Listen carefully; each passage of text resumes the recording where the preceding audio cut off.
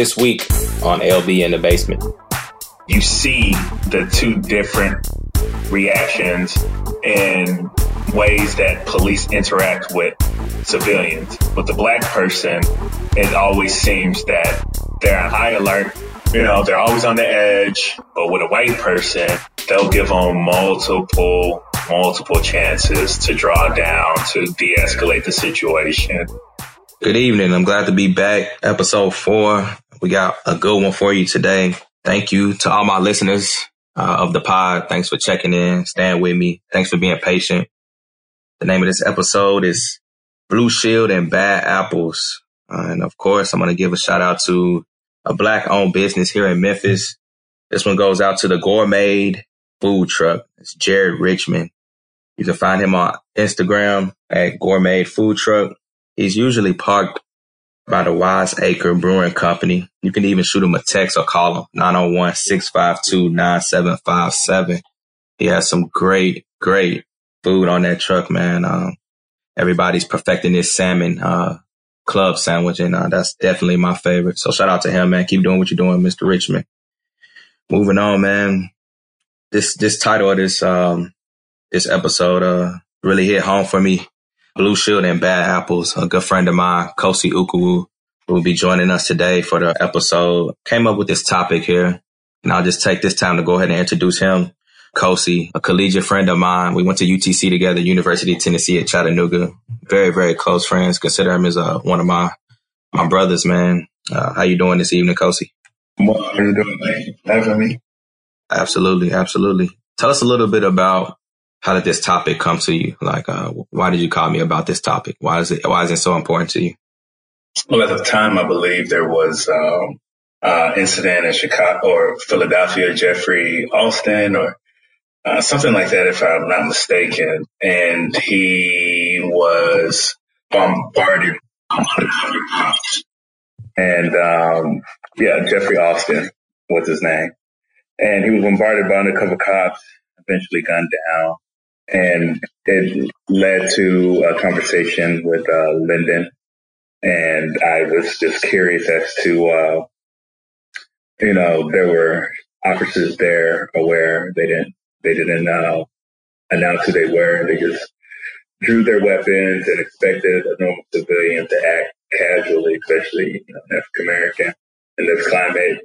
And I seen a black guy there, and I was just like, he didn't have the authority or even the wherewithal to de-escalate the situation or speak to his white counterparts to let them know, hey, this can turn deadly real quick. It just baffles me how black officers who say that they joined the force to do a better job and change the outlook of cops' perspective towards African Americans never speak up, or how bad apples continue to remain on the force. And there's just no consequences for these individuals who blatantly do things that disrespect African Americans and people of color and minorities.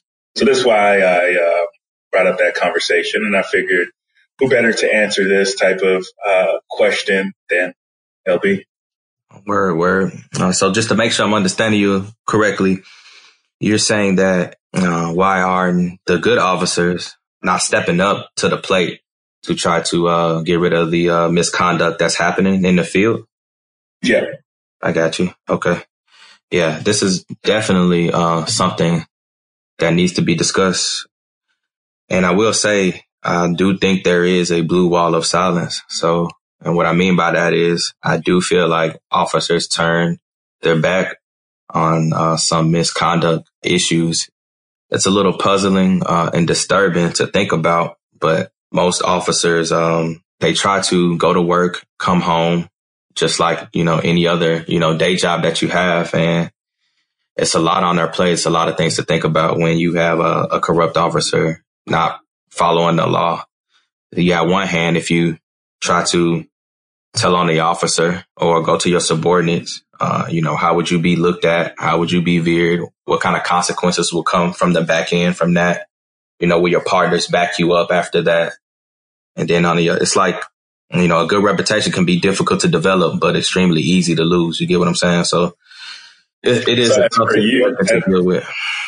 as for you as a cop, if you happen to see corruption amongst your division, how would you handle it? Since you're saying that there are different factors that are attributed to peer pressure or even breaking that wall of silence, what would you do in this situation? Of course, we know that this is hypothetical, but I could take your word face value for it. All right. So I remember like being in the academy and, or even being interviewed for the police department, and they would ask you questions to try to see like, are you an honest person? If you saw someone doing this, would you tell, And so to me, that's kind of weird, because I kind of feel like they do hide things to try to protect the integrity of certain cases. And then for political reasons as well, the police department to me is just a big political field that some people forget about sometimes, So to answer your question, it really just depends on what it is. When it comes to someone else's life, then absolutely I would do whatever I needed to do to make sure that, I'm being as honest as possible. If that meant that I would have to give in on an officer, then that's just it. To me, my livelihood and my reputation is more important than the backlash that I probably will receive from some of the other people in the department who think I should never tell on an officer for doing anything wrong. Mm-hmm. But let's go in a different direction. So there's other misconducts than just shootings, right? Or of course, someone doing things. So like, let's just say a patrol officer having sex on duty, right? So say if I know my partner, he dips off and has sex on duty. Well, stuff like that. So to me, those type of misconducts lead to the other type of misconducts, if that makes any sense, right? Yeah. So in most cases, you will find that officers will say, nah, I ain't getting into that. That's none of my business. And that's kind of the stand I take on that.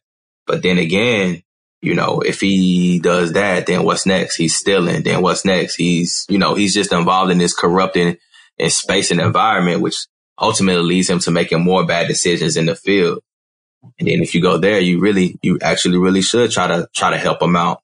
Some of the things that happen early on, and I feel like in an officer's career, could lead up to these bad decisions that they're making. And I know we want to really stay on shooting. So I think that that's a big part of what we need to try to work. And with that being said, I just really feel like the departments, we don't do enough frequent training. We don't have an intensive understanding of, the society that we live in as well. So how training works is, they'll come and they'll be like, hey, you need 3 people, or do anyone want to go to this training being offered at the academy? And then like 5 people raise their hand, but they only pick like 2. So that's just kind of how training goes. And it usually kind of goes by seniority, like who wants it, who doesn't want it. But it doesn't happen enough. It's never just like any mandatory training as far as this type of, to deal with these type of situations, like constantly, every day, all the time. Like in Tennessee. So like, I'm just going back to 2015 in Tennessee. I want to ask you a couple questions. Like 20 males were shot in Tennessee in 2015, 0 females, right? Mm-hmm.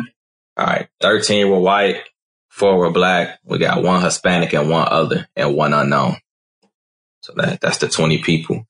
So, Tennessee, this is the state where you're from, where I live now. I live in Memphis. So what's your thoughts on, Well, first of all, what was the percentage of them being black? So 4 were black out of the 4 were black out of the 20. Okay. This is just Tennessee. Okay. So I just want to know like your thoughts on those numbers as far as it from the Tennessee state, from your perspective on that. Well, all right. So 4 out of the 20, and I can't even remember. I don't know if you have the availability to look up what that percentage of black people being killed in retrospect to white folks as far as officers. No. Civilians. Okay. Yeah. So that's 20% of that. And then we account for, I believe it was like 13% of the U.S. population. So even though that's a small sample size, that's still fairly large. 4 out of 20, considering the fact that there are more Caucasians inhabiting the world than there are African Americans. So you're saying that our race accounts for more deaths, considering the small sample size there is of a. And that's what I'm asking, if you're able to look that up, because there were actual statistics, and unfortunately I'm not prepared or have that in front of me. But I remember. I get what you're saying. I understand what you're saying. You're saying throughout the whole world, or throughout the U.S. Throughout the United States, there are more whites than blacks, but we still account for a larger number. Yeah, for the population that they are. Yes. That we hold, we still account for a larger number. Yes. According to our population. I get you. Yes.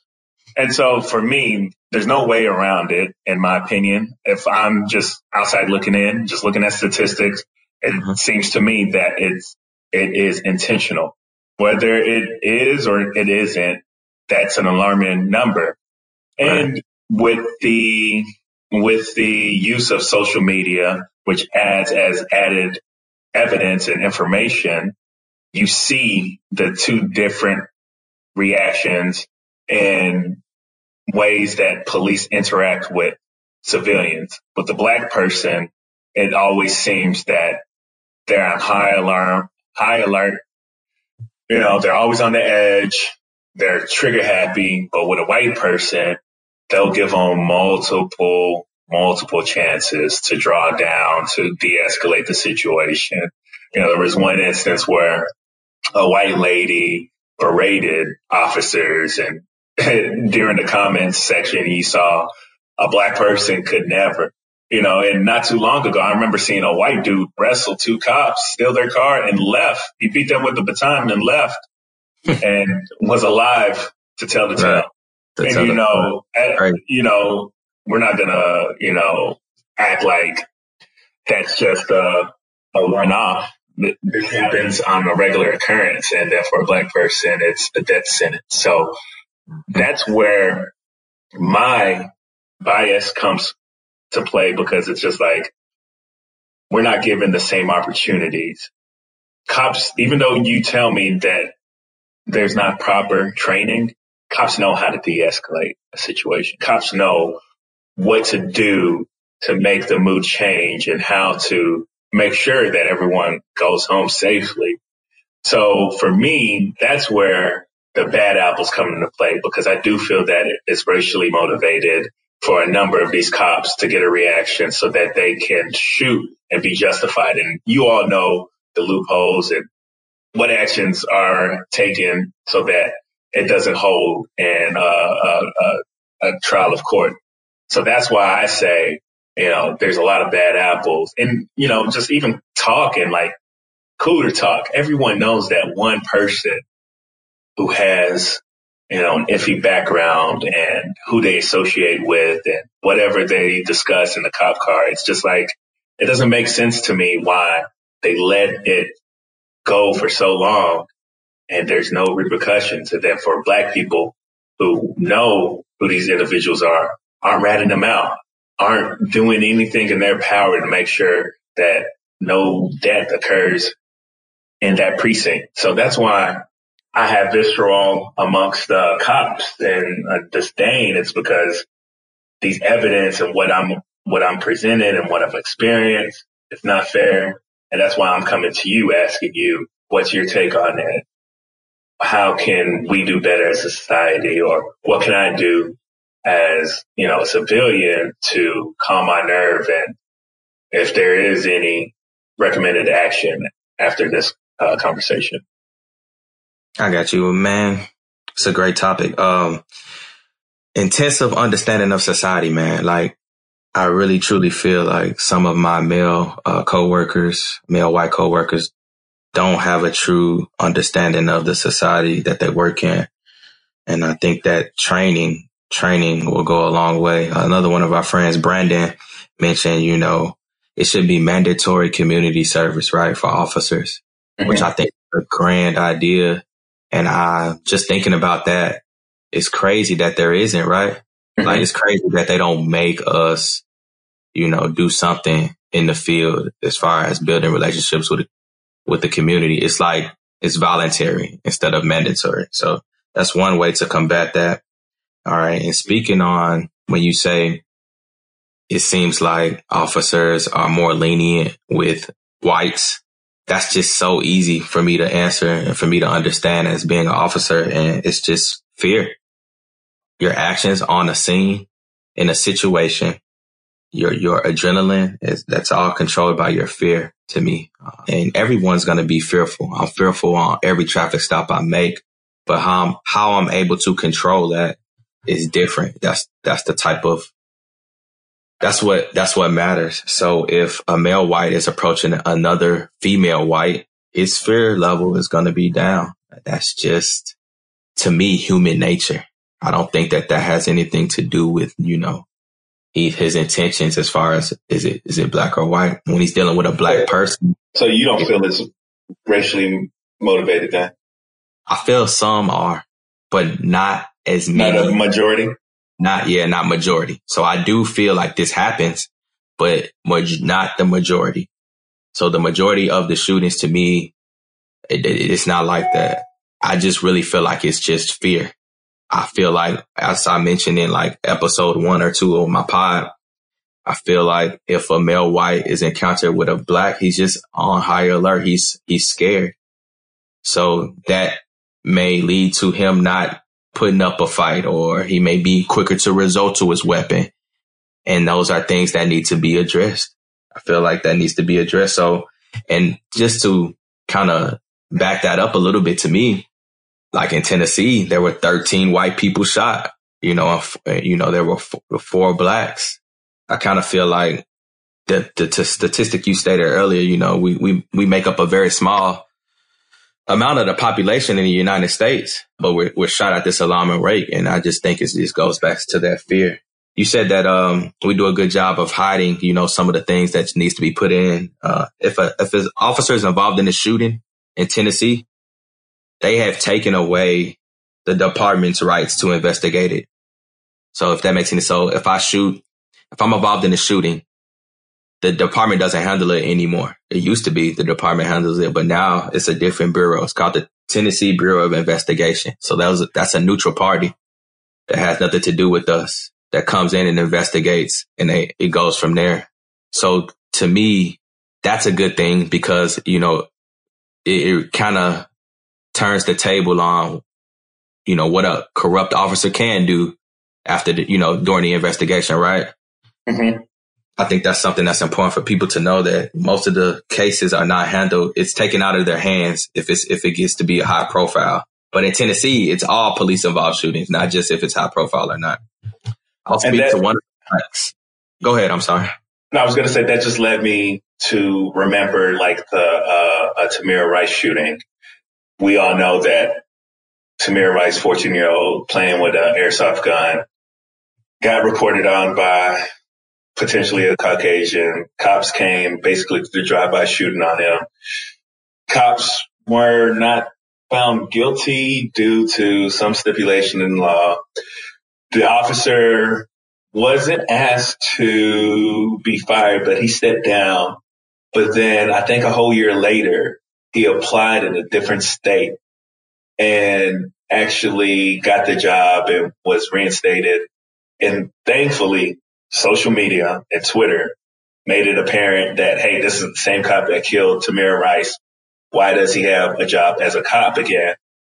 And eventually succumbed to peer pressure and bad publicity and stepped down again. Why is it that these bad apples get an opportunity to police again? Because I know that in any situation, in any professional situation, like if a doctor did misconduct and wasn't on point and got found guilty for killing patients due to negligence or whatever the case may be, he's suspended and expelled from practicing medicine ever again. And, right. Vice versa for lawyers or anything else. So why is it that you all get second chances, third chances, slaps on the wrist and things of that nature? That's, to me, is still bad apples being reaped and sowed. All I can say for that one is, if he was found no charges were brought against him, he's stepping down merely because of the backlash from the community. Mm-hmm. That's the only thing that's keeping him off the job. Because, I mean, if you go and apply for a job so say if you went to apply for a job, what would be the reason for not hiring him legally? Because he killed somebody for no reason. He wasn't found guilty. You can't hold that against him. But as a police officer, and you know the evidence and you saw it, would you hire him? But I'm just saying, personally, no. I will pass on. That's the point. That's the whole point. It's not like this was a private case. You know who the individual is, and you know the case. But he won the case. Yeah, but I get it. But as a police officer, if I am hiring good people on my force, why would I hire somebody who didn't follow protocol, who just basically drove up to him, maybe said, "Put down your gun," shot him, and then left the scene?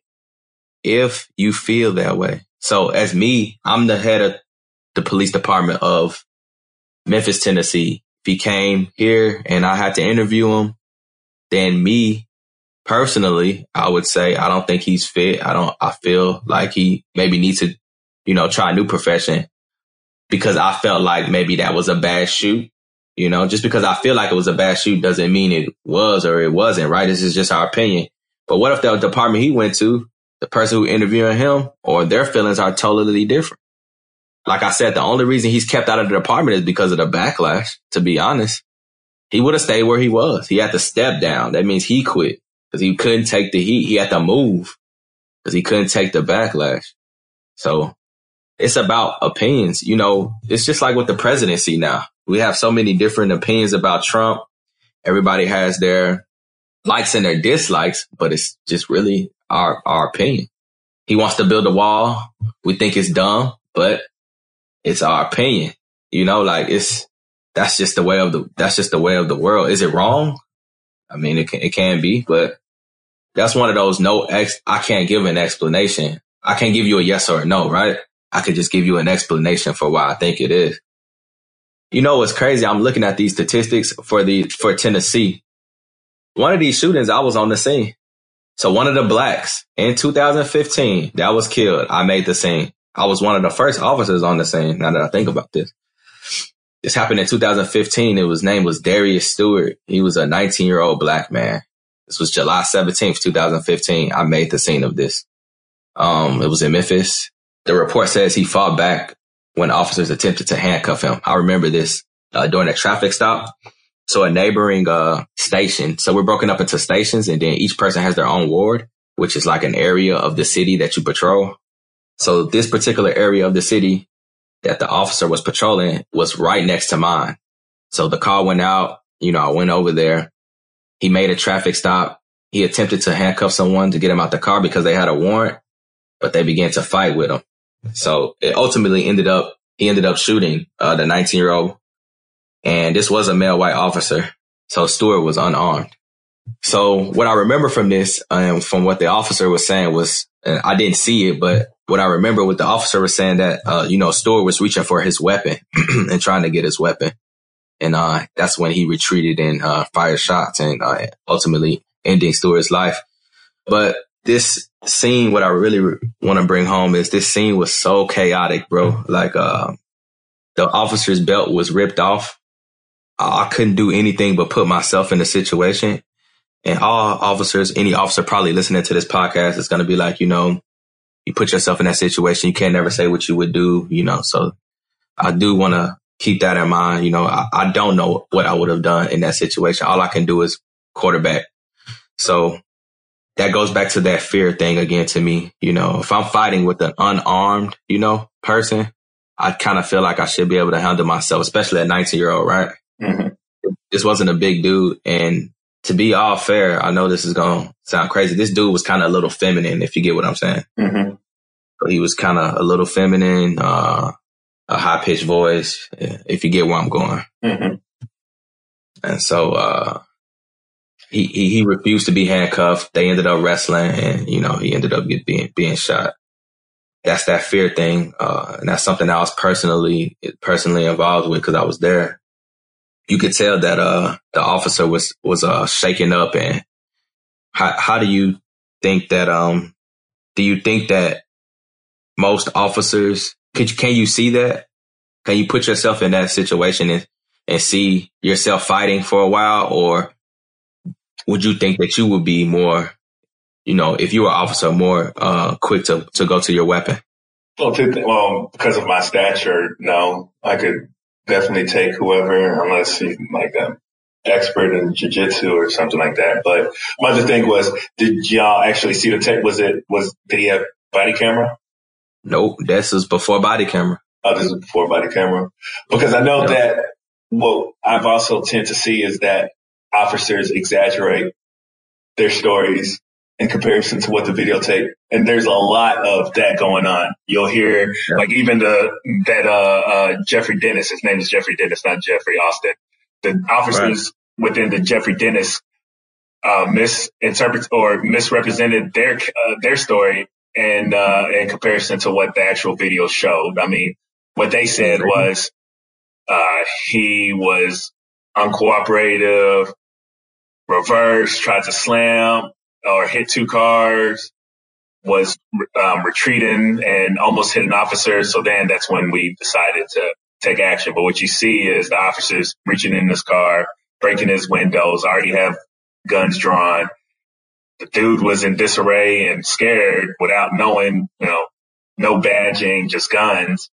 He just tried to flee the situation and they shot him. So of course I'm always go and support whatever the black guy, even though he doesn't have his own testimony. But I could never really honestly take his side of the story because who knows what really happened.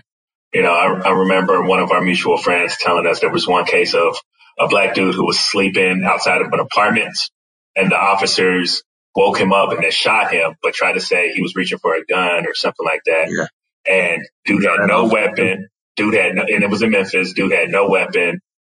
He was disoriented when he woke up. They just shot him. But their recount of the story was completely different. So bad apples, it does help bring to light what factors you all have to go against. But at the same time, I just feel like if y'all are fighting for justice and you all are trying to protect those who can't protect themselves and police and do all good work, I just feel as a black officer, it's your duty, regardless of the repercussions that may take place, report these bad apples, break this blue wall of silence. Let's have some reformation within the police community so that when you see the bad apple, he's excluded and it's a one-off, because what's happening to our people and to minorities and people of color, it's just not fair. And I'm sick and tired of it, but there's no real solution to it. Yeah, hopefully. But there is. I mean, for one, just officers have to quit being scared. Officers think about, if I say something, how would the department look at me? If I'm making a scene or a traffic stop, will they continue to back me up? If I'm making calls and I don't have any backup because I told the truth about a corrupt officer, then that's a problem, right? Mm-hmm. That's a whole nother situation. That means I'm on my job and I can't even perform it safely because I have no backup because I told the truth. So I just think better training and better supervisors stepping up to help with that will actually work. And then that community service, man, like I'm just going to keep shouting out Brandon. He's supposed to be on this with us, but that was great. It should be mandatory, like mandatory community service. Like that's crazy. Like that's something I want to bring to my department, man. I'm going to definitely try to reach out and try to talk to some people about that. Yeah. So that's a good thing. How are your accounts with police these days? So like when you're pulled over, how's it? How are your stops going? Like, how do you feel? Well, I haven't been stopped in a minute, but anytime I see a cop, man, I'm just thinking, right. Yeah, I instantly get sweaty. If he's following me, I'm just like, damn, what's the next night I can just make that quick left and just have him not, trail behind me. But the last time I was stopped, it was due to bad tags, I want to say, the vehicle I purchased. And wind down, turn off the music, had my hand on top of the steering wheel, I love my life, and I know that all it takes is one wrong comment and it could be taken by a cop, but it's not a feeling that I love. It's not one that my white coworkers ever experienced or anything of that nature. I have a strong disdain for police officers. So that's not fair too. That's not fair that your experiences are different from other people in the world, right? Mm-hmm. That's just really how I feel about it. Like, it's not fair that I have to be scared when I get pulled over by police and he doesn't, right? Like, yeah. Where's this fear coming from, man? I mean, I get you. I mean, just being thorough when he's asking for something, I have to communicate that, like, hey, listen, I'm going to my glove box to go get my insurance, just things that my counterparts probably won't ever have to do. And don't think that goes away for me. When I get pulled over, I'm the same way. Yeah, that's true. I can't yell out the window, hey, I'm police, like it's yeah. I mean, so, it's the same feeling. I'm sweaty and I'm the police, man. So it's there. So I think I remember reading that, black officers are killed more by undercover, like their counterpart, than the white officers. And even, it's definitely one of those areas where it's not easy. This job is not easy. It's not for everyone. Sometimes I wonder if it's for me. So I got you. I'm with you, man. Yeah. But before I let you go, man, I gotta give the people what they want to hear, man. What's that, man? Man, we gotta talk about this Kosi love life, man. So, when is my man settling down, man? Where's wifey? Is she around the corner? She close? Like, what we got going on here, man? As my man Quez would say, man, you're gonna be lonely, man. What's going on? The way things are trajecting, no time soon, man. No, I'm just I'm striking out right now. I can't find love in the right places, so it's not me now. It's not me now, because I have been trying to slow down and act right, and it's not happening. So just know it's not due to my fault. I've been trying. Hey, Mama Ukubu wants some grandkids, man. She has all these boys. How many is y'all? How many brothers you got? Four.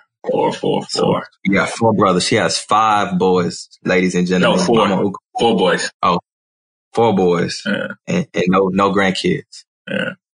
So we'll need you to try a little harder, man. You were put here to reproduce, man. Well, help me out, man. If you have any eligible prospects, let them know. You got a little bro who fairly handsome.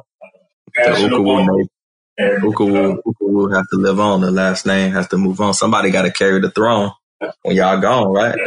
Yeah, man.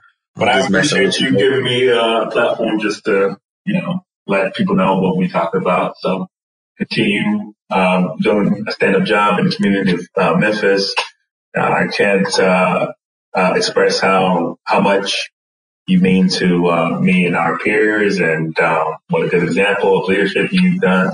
So hopefully it is contagious and other cops, can act the same. Man, that's what we're here for, man. To make a change, man. It's always something that can be done. Always. Mm-hmm. All right, man. Thanks for being a guest, man. And I'll see you soon. All right, then. Cheers. That's going to conclude the podcast for today. I won't be having any sports on this episode. You can connect with me on Instagram at LB901Talk. DM me. Let me know what you guys want to talk about, and I'll definitely get it on the podcast. As always, thank you for listening, and I'll see you guys on the next episode. I'm out.